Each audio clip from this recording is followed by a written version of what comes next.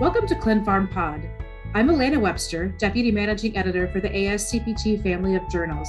My guest today is Dr. Jonathan French, Fellow at Medrim Research Group and Associate Editor of CPT Pharmacometrics and Systems Pharmacology. Excited to have you on the podcast, Jonathan. Hey, Elena, it's great to be here. We're going to be diving into how to organize your review comments, but to kick things off, I'd like to ask you the standard question for this series.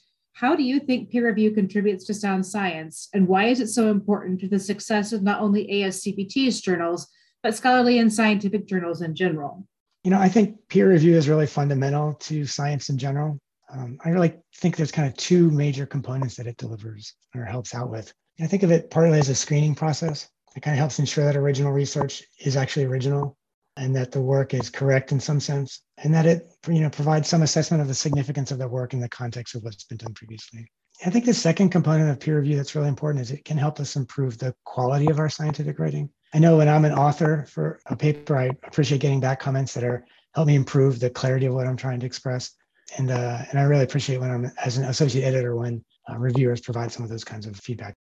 So you've been on both ends of peer review, writing reviews and also reading them as an associate editor and an author. What's your preferred structure for feedback? I guess I really like to get reviews that are kind of organized into three sections. I like when they come in with sort of a brief synopsis of the work and its significance in the field and how it relates to what's already been published. And then a section that kind of has any really major comments or issues that the reviewer wants to raise. And then another chunk that has sort of minor or very specific comments around maybe fixing a typo here and there. I think that structure helps me as an associate editor understand what issues the referee thought really are important to be addressed if they're recommending a revision or why they might be recommending a manuscript to be rejected. And it helps the authors understand what are the things they really need to address in their revision to get the paper published. I really like the short synopsis at the beginning. I usually read the papers myself as an AE, but I think it's good so that the referee and the associate editor and the author can kind of know where each other are coming from. Do they understand what the key message is? It also is a place that a reviewer can put in any context around the originality of the research. As an AE, I like that structure because it helps me if I get conflicting reviews from two different reviewers, it gives me more context to help make an assessment.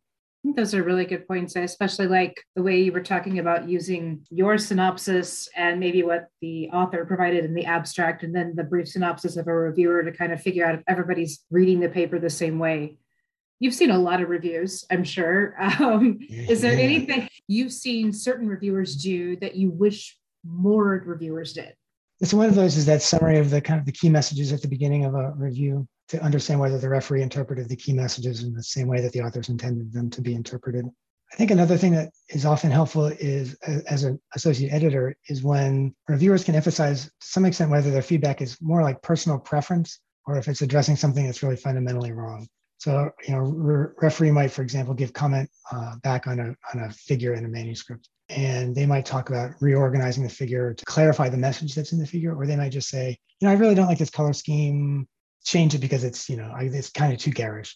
I get it if you want to change the color scheme to help somebody who's maybe vision impaired or something like that. That's an important change. But sometimes, minor personal preference comments can be useful, but maybe aren't fundamental to the scientific review process. The other thing that I really wish people would employ, or like it when people do employ, is the section in the review for the comments to the editor section. I think that that's a place where a reviewer can provide slightly more detailed or candid feedback to the editor that they may not want to provide directly to the authors. I think that's a good point. So on the other side of that, are there ways of organizing reviews and presenting comments that are confusing for you or the authors, aside from the fact that maybe you just don't like blue, orange, and purple together? Generally, the reviewers that I've worked with always provide well-organized reviews. Occasionally, I'll get a review that's like just one short paragraph that doesn't have a lot of structure to it.